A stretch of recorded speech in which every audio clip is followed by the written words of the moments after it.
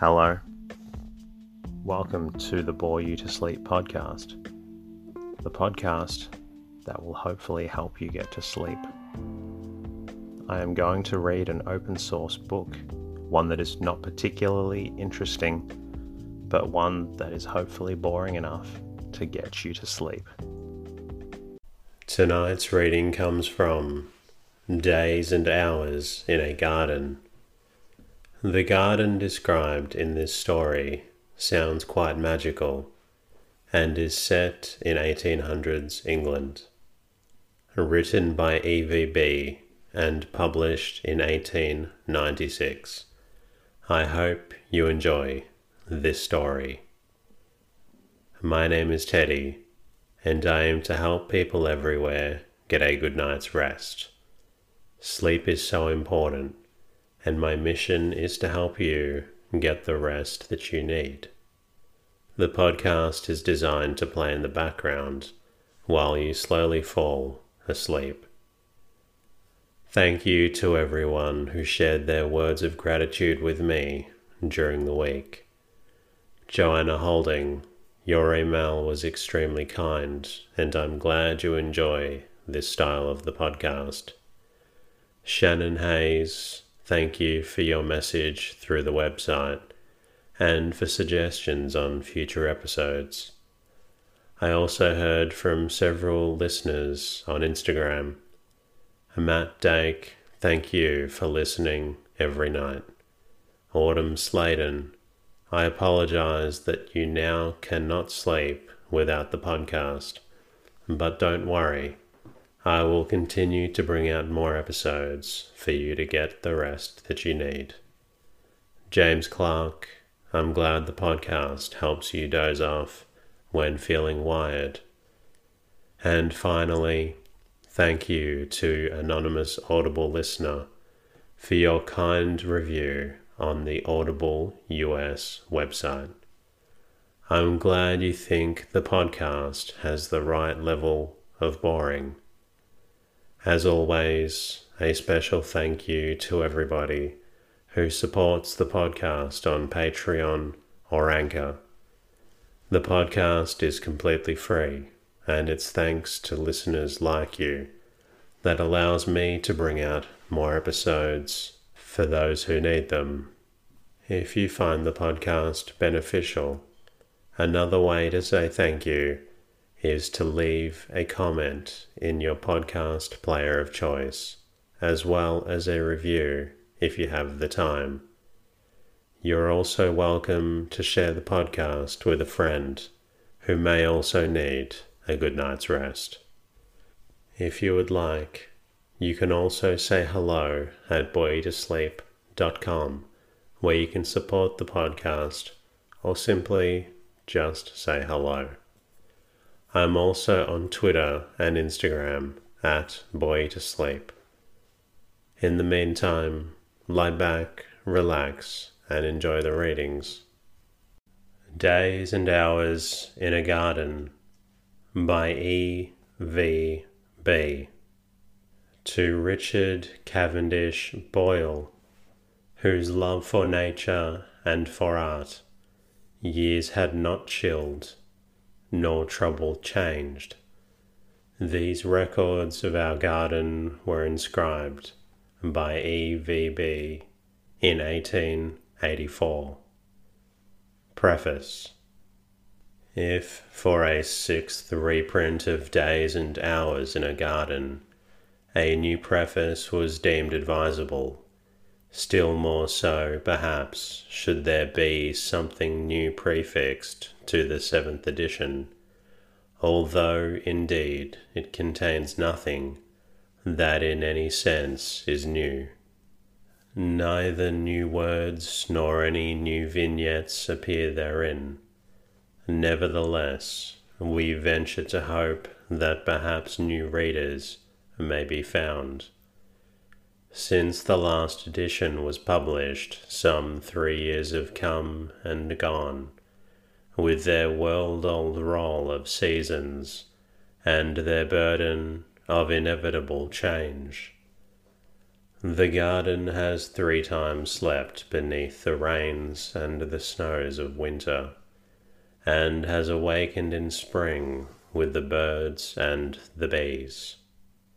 Meanwhile, the shrubs are taller and larger, and the trees have extended their roots and stretched out their branches over lawns and gravel paths.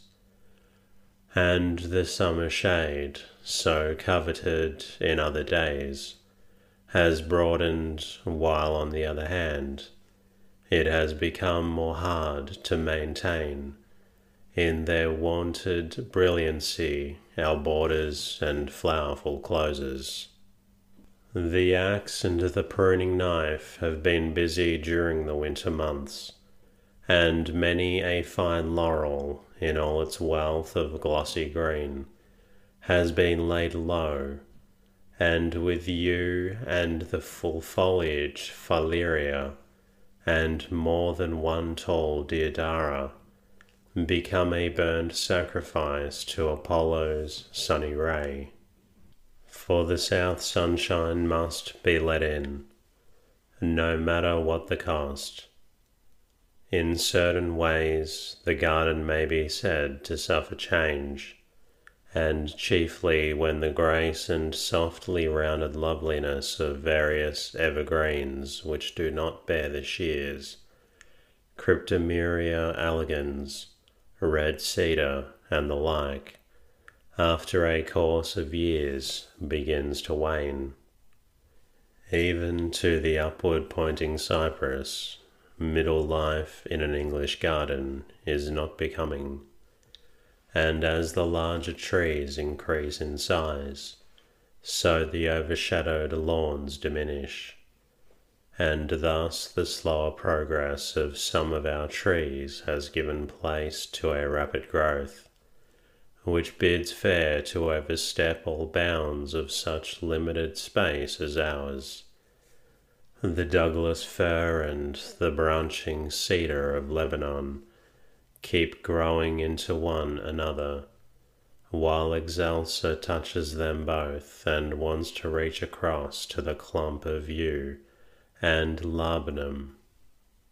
Their near neighbour, the sequoia, already rises to the height of 50 feet, and measures over 9 feet round at some 2 feet from the ground. Nordmanniana alone, most beautiful of all, through having 5 times lost his leader, is forced to greater moderation. Still, although no future of green maturity can ever compensate the earlier, expectant delight of watching our young tree's youth, all is not lost, for the pleasures carried away by time, time itself replaces by others to the full as sweet. It may be that favourite plants become established and yield a larger harvest of beauty, or that deep-laid plans ripen into bright perfection, while 1,000 garden joys arise fresh each year, nay, well nigh every day. As to the living frequenters of the garden, whose presence there for the most part enhances our enjoyment of it, the tomteets, nunhatches are as busy with the coconuts which hang for their use all winter, from the rose arches as the mice and the sparrows are with the crocuses. The white pigeons still circle in the air, and settle upon the gables, or preen their feathers in the sunshine amongst the yellow stone crop, at the base of the old grey pillar in the parterre. The swallows return year by year to their nests within the porch, but the faithful satin-coated collie lies still forever under the turf by the ivied wall, and the earth lies heavy on his noble head. For these 13 summers past he had taken his pleasure in the garden, had chased marauding cats, or bounded after apples with any playfellow at the hour, while his glad bark rang again, or as in later days had gravely followed the steps of his mistress about the walks, or rolled upon the grass, or watched with lazy but unfailing interest in his friend the gardener at work. For words graven on a little white marble tablet that shines amidst the dark ivy leaves on the wall record his name and character. Already the snowdrops are giving away before impatient hepaticas and primroses. The bare elms are thickening with purple, and we begin to count the gentian buds. Everywhere nature repairs herself in ceaseless round. Only in our human lives some vacant spots there may be, where the grass will not grow green again. Chapter 1. October 17, 1882. The Garden's Story. It is only 11 years old, though the place itself is an old place without a history, for scarce a record remains of it anywhere that we have ever found. Its name occurs on a headstone in the parish churchyard, and on one or two monuments within the chancel of the parish church. There is brief mention of it in Evelyn's diary. It is there described as a very pretty seat in the forest, on a flat with gardens exquisitely kept though large, and the house a staunch good old building. It seems George Evelyn, the author's cousin, was amongst the many who had lived here once. At that time 80 acres of wood surrounded the house, where now there lies a treeless stretch of flat cornfields. Quite near, across the road, are the ruins of an ancient nunnery. Our meadow under the high convent wall is called the Walk Meadow, because here the nuns used to walk. The great walnut tree, which they may possibly have known, only died after we came. It was cut down for firewood, and its hollows were full of big chestnut-coloured rat-bats, very fierce and strong. At that time also white owls lived in the ruins, and used to come floating over the lawn at twilight, until the days of gun licenses, since when they have disappeared. Dim legends surround the place, but nothing clear or certain is known, or even said, and there is not a ghost anywhere. All we know is that since taking possession, wherever a hole is dug in the garden to plant a tree, the spade is sure to strike against some old brick foundation of such firm construction that they have to use the pick to break it up. Bones of large dogs are also found all about the place whenever the ground is broken. Remains of the watchdogs or hunting dogs of the olden time, also quaintly shaped tobacco pipes. I know of nothing to support the tradition that monks abode here once. There were signs of an upstairs room having at some remote time been used as a chapel, a piscina in the wall and a narrow lancet window having been found and destroyed when the house was in the builder's hands 11 years ago. Broken arches also, and mouldings in chalk and stone, were dug up out of the foundations of some outhouses at the same time. They say there is an underground passage between the abbey and the house, but we do not believe it, and we do not believe in the murder of a monk for his money, said to have been committed by a nun in the upper room, now a guest chamber. Such vague traditions are sure to hang around old walls, like mists about a damp meadow.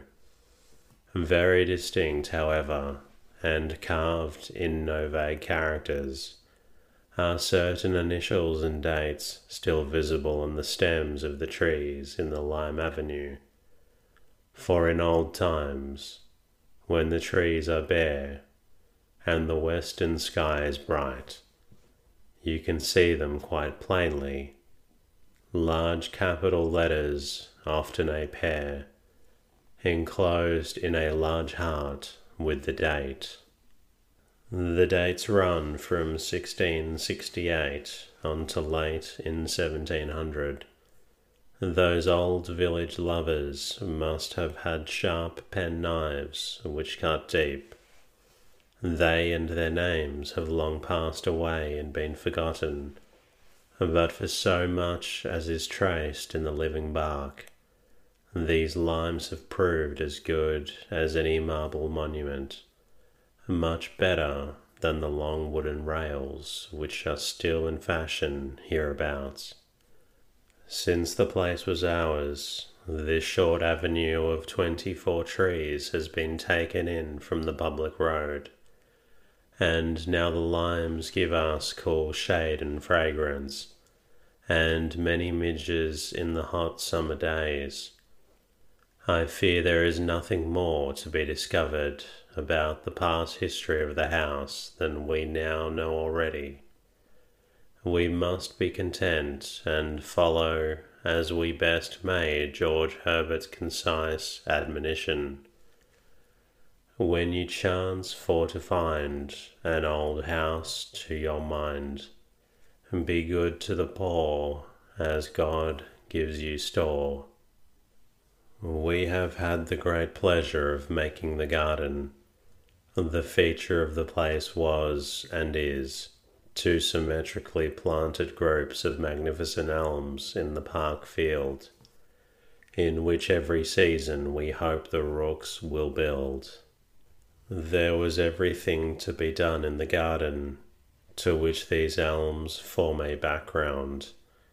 We found hardly any flowers, a large square lawn laid out in beds, with unsatisfactory turf and shrubberies beyond a long broad terrace walk, old brick walls with stone bowls on the corners, 2 or 3 old wrought iron gates in the wrong places, dabs of kitchen garden and potato plots, stable yard and carriage entrance occupying the whole south front, with a few pleasant trees, a young Wellingtonia, a stone pine, a Venetian sumac, and a very large red chestnut, from a seed brought from Spain in the waistcoat pocket of one of our predecessors here 50 years ago, and said to be the first of the kind raised in England. Such was our new playground in 1871. Here we brought a skilful gardener, possessed of a common sense and uncommon good taste. Can one say much more in a few words? And aided by our own unscientific but exceeding love of flowers and gardening, we set to work at once. These gardens on a flat are transformed. There are now close-trimmed yew hedges, some of those first planted being 8 feet 6 inches high, and a nearly 3 feet through, while others are kept low and square. There are yews cut in pyramids and buttresses against the walls, and yews in every stage of natural growth. I love the English yew, with its 1,000 years of gloom, an age that ours, however, have not yet attained. The Wellingtonia, planted in 1866, has shot up to over 40 feet high, and far outgrown its youthful Jack-in-the-Green look. The stone pine, alas, has split in two, and been propped up, and although half killed since by frost, it yet bears a yearly harvest of fine cones, chiefly collected for use as fire revivers, though the seeds ripen for sowing or eating. The borders are filled with the dearest old-fashioned plants. The main entrance is removed to the north side. The stable yard is removed also, and instead thereof are turf and straight walks, and a sundial and a parterre for bedding out things. The sole plot allowed here for scarlet pelargoniums and the like. In this parterre occurs the only foliage plant we tolerate, a deep crimson velvet-leaved coleus. The centre bed is a raised square of yellow stonecrop, and little white harebells, with an old stone pedestal found in a stonemason's yard, bearing a leaden inscription, "To Deborah," surmounted by a ball on which the white pigeons picturesquely perch. There are green walks between yew hedges and flower borders, beech hedges, and a long green tunnel, the Allée Verte, so named in remembrance of a bower walk in an old family place, no longer in existence. There are nooks and corners, and a grand, well-shaded tennis lawn, and a crown of all, there is the Fantaisie. This is a tiny plantation in the field. I mean the park, date 1874, connected with the garden by a turf walk, with a breadth of flowers and young evergreen trees intermixed on either hand. Here, all of my most favourite flowers grow in wild profusion. The turf walk is lost after a break of golden yew in a little wood, a few paces round, just large enough for the birds to build in, and with room for 6 wild hyacinths and 12 primroses under the trees, with moss, wood sorrel, and white and puce-coloured periwinkles, and many a wild thing meant to encourage the delusion of a savage wild. I am afraid I never can be quite serious about a garden. I always am inclined to find delight in fancies and reminiscences of a child's garden, and the desire to get everything into it if I could. This Fantaisie was a dream of delight during the past summer. From April, when a nightingale possessed in song the half-hidden entrance under the low embowering elm branches, and syringia, though all the fairy days and months up to quite lately. Yes, even last week, it was fragrant with the mignonette and ragged jack.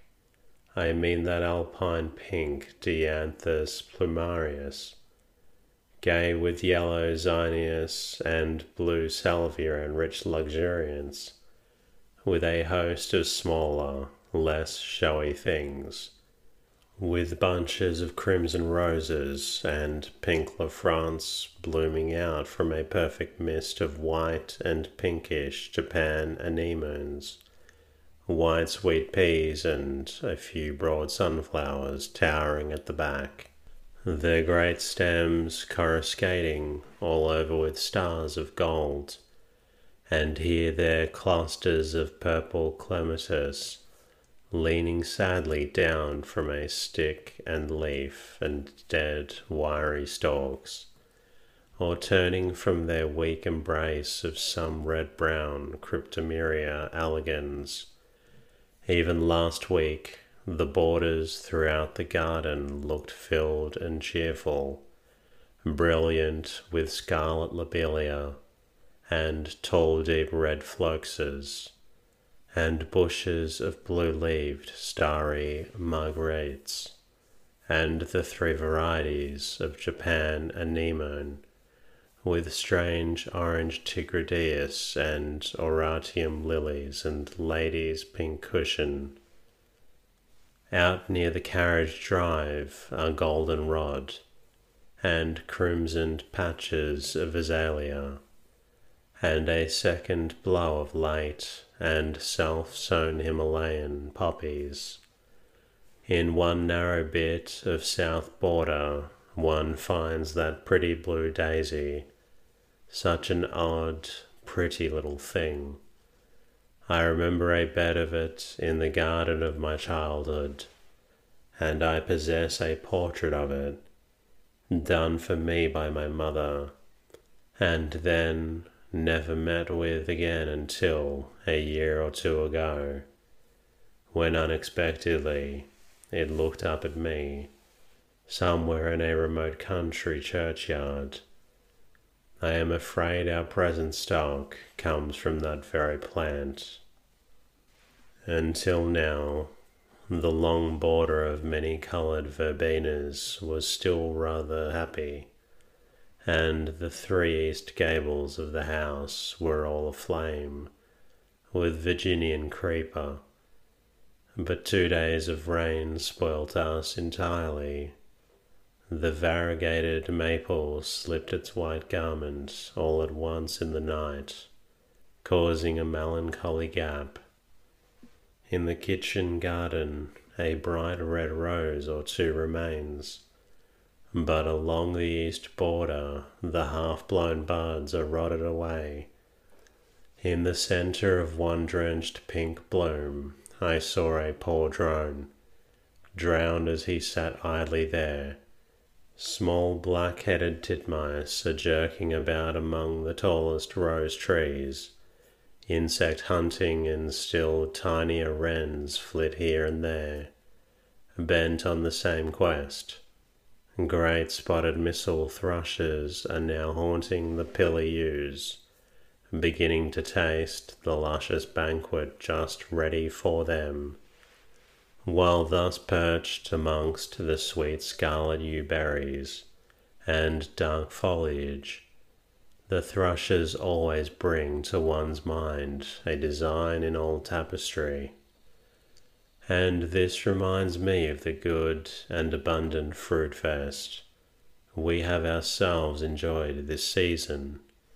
Strawberries and raspberries were not much, but such gooseberries, apricots and nectarines.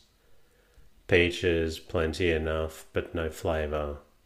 Figs enough to satisfy even our greediness, though we have but one tree on a west wall. Pears, especially Louise Bon, first rate and plenty. Apples a small crop but sufficient. Wood strawberries have been ripening under the windows till within the last few days. I planted them there for the sake of the delicious smell of the leaves when decaying, a smell said to be perceptible only to the happy few. Nuts, filberts, and Kentish cobs were plentiful, but we were only allowed a few dishes of them. A large number of nut thatchers settled in the garden as soon as the nuts were ripe. They nipped them off, and carrying them to the old acacia tree, which stands conveniently near, stuck them in the rough bark, and cracked them at their ease, or rather punched holes in them. The acacia's trunk at one time quite bristled over with the empty nutshells, while the husks lay at the roots. The fun of watching these busy thieves at work more than made up for the loss of nuts. We had a great abundance of large green and yellow wall plums, also a fair quantity of purple. Of sweet cherries and less gathered rather unripe. My dear blackbirds and starlings never leave us many. But there were a good lot of morellos. They don't care a bit for them. Whilst on the subject of fruit, let me say that never a shot is fired in the garden, unless to destroy weasels. Our garden's sacred round is free to every bird that flies. The delight of seeing them and of hearing their music compensates to the full any ravages they may indulge in. Thanks to netting without a stint, and our gardener's incomparable patience and long-suffering, I enjoy the garden and my birds in peace, and if they ever do any harm, we never know it. Fruit and green peas never fail us. Here is a sunny morning, and the cows are whisking their tails under the elms, as if it were July, but indeed the last lingering trace of summer has vanished. The garden is in ruins, and already the redbreast is singing songs of triumph. The ruin is complete and cleared away too, yet there is consolation and something very comfortable in the neatness of the dug borders, and the beds made up for the winter. The symmetrically banked up celery, crested with the richest green in the kitchen garden, rather takes my fancy. So also does the fine bit of colour in some huge heaps of dead leaves that I see already stored in the rubbish yard. The dead leaves have to be swept away from lawn and garden walks, but I believe we do not consider any except those of beech and oak to be of much service. It is my heresy that leaves do not fail until the goodness of them has decayed. They are of use, however, when left to cover the ground above tender roots. In the Fantasie, the earthy bed can scarcely be seen, so close lies this warm counterpane of the leaves. The great elms of the greyest days now make sunshine of their own. Their lofty breadths of yellow gold tower among the zone of garden trees, when the sun illumines them and the light winds pass. It is a dream to watch the glittering fall of autumn leaves. The ancient times return, and Jove once more showers gold around some sleeping Danae. During the first days of the month, the partner was done, tulips put in, and a lot of crocuses in double row. In a few beds the dwarf evergreens, which had been removed for the summer, are planted in again, just to make the partner's emptiness look less cheerless from the dining-room windows. Between these small evergreen bushes in their season will come up spikes of hyacinths of varied hue. I do not care for a whole bed of hyacinths or tulips. They give me little real pleasure unless the colours be mixed. One chief charm of a garden, I think, depends on surprise. There is a kind of dullness in tulips and hyacinths, sorted and coming up all in one size and colour. I love to watch the close-folded tulip bud, rising higher and higher daily, almost hourly from its brown bed, and never to be quite certain of the colour that is to be, till one morning I find the rose or golden or ruby cup in all its finished beauty, perhaps not at all what was expected. And then amid these splendours will suddenly appear one shorter or taller than the rest, of the purest, rarest white. How that white tulip, coming as it were by chance, is valued, and so again this year a mixed lot are planted. There was a time when we had only one tulip in all the garden. I used to look for it regularly in a certain shady border under a laburnum tree, an old-fashioned dull purple and white striped flower, but it never failed to show at the very end of every season. I had a regard for the tulip, and last summer it was a disappointment vainly to wait for its appearance in the accustomed spot. Many there were of its kind, surpassing in it loveliness, but then they were not the same. And that concludes tonight's readings. I hope you've enjoyed listening to this lovely story about gardens. I also hope that it's helped you get a little drowsy and ready for sleep.